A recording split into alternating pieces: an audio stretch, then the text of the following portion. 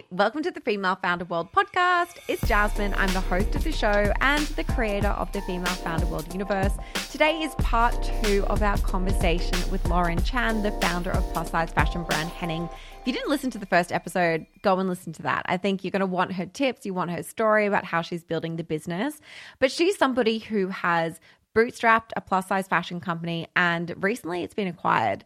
So I wanted to understand, just, based on my own obsession with how people spend their time and productivity and what people's routines look like. I wanted to know what a day in the life looked like for her as she was building Henning, and also just what it looks like now. Like, what happens when you sell your business? What does your day look like? Okay, let's jump into the chat. You are now entering Female Founder World with your host, Jasmine Garnsworthy. Okay, Lauren, we've got a little bonus conversation here. I'd love to know what you do in the morning to get yourself set up through to what time you go to bed and what you're running through at work and in your personal life during the day. So when I was running the business, a day in my life was long. Being on the other side of acquisition, I'm taking some time to rest, and I'm like, whew, I don't know how I did that. But I live in Brooklyn and I have a dog. So I would get up around 7 o'clock, take the dog to the park, hug a coffee, and try to get an outfit on that was semi-presentable so that if I had customers coming through the studio or meetings with vendors or wholesalers, I looked all right. That said, I did run a fashion business, so I did always have something more professional to change into at the office had I needed it.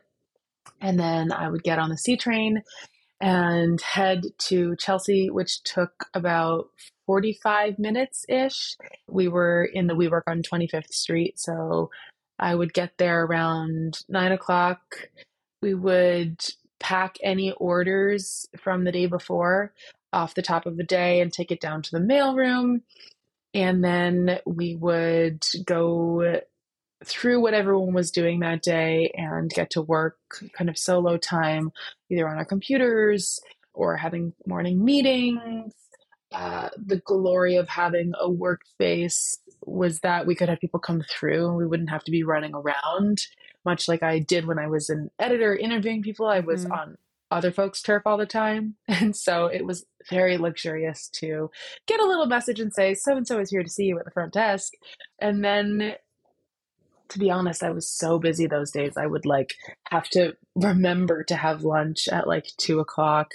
So we would go to Sweet Green or Bettino and get a salad or a sandwich.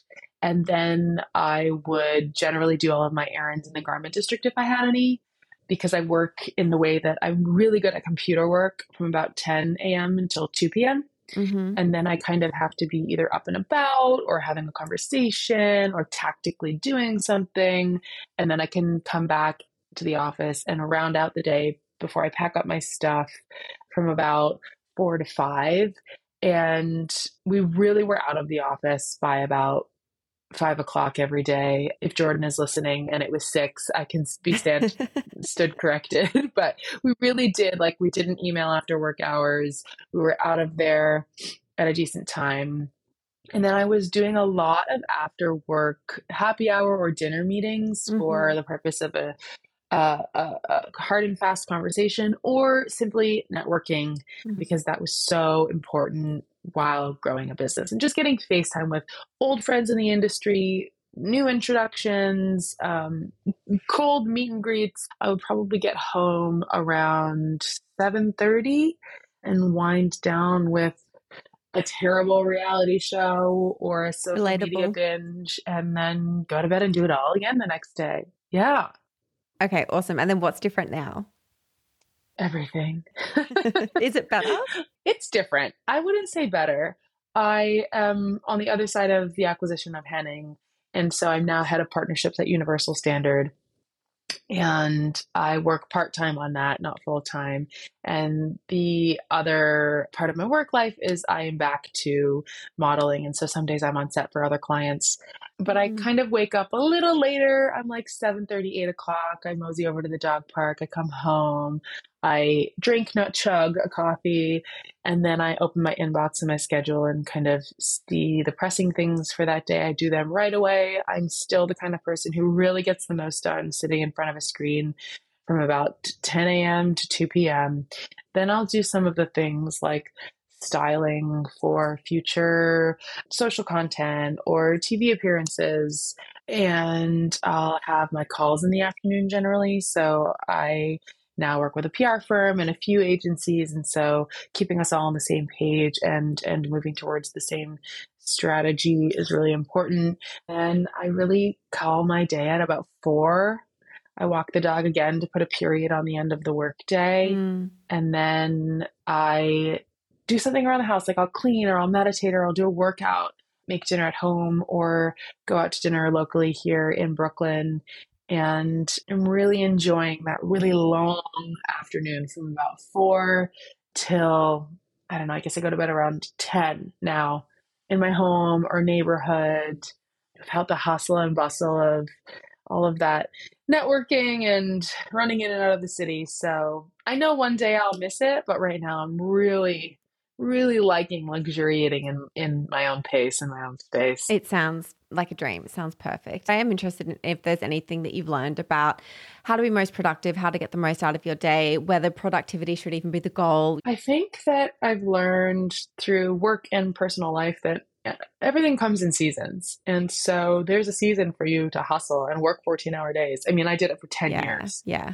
And so in my mind, I'm now quote unquote, this is so terrible to say, I'm quote unquote allowed to relax for a little. Yeah. And that's the season of my life right now. And then I know I'll be motivated to start a new business or a new project, and I'll have that energy that keeps you up at night, whether you like it or not, because you're so impassioned by what you feel called to accomplish. And so knowing that this ebb and flow is unavoidable lets me be present in the moment of rest and on fucking board when that moment of motivation comes back to me. I don't knock on overproductivity. I don't knock on underproductivity. I just think that we've got to listen to ourselves and our work and what's being asked of us in the moment. Amazing advice. Thanks so much for chatting with me, Lauren. Thanks so much for having me.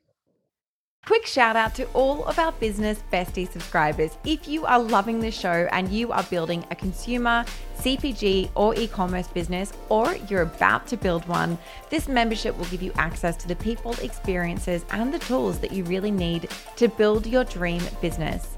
Head to femalefounderworld.com/subscriber for more.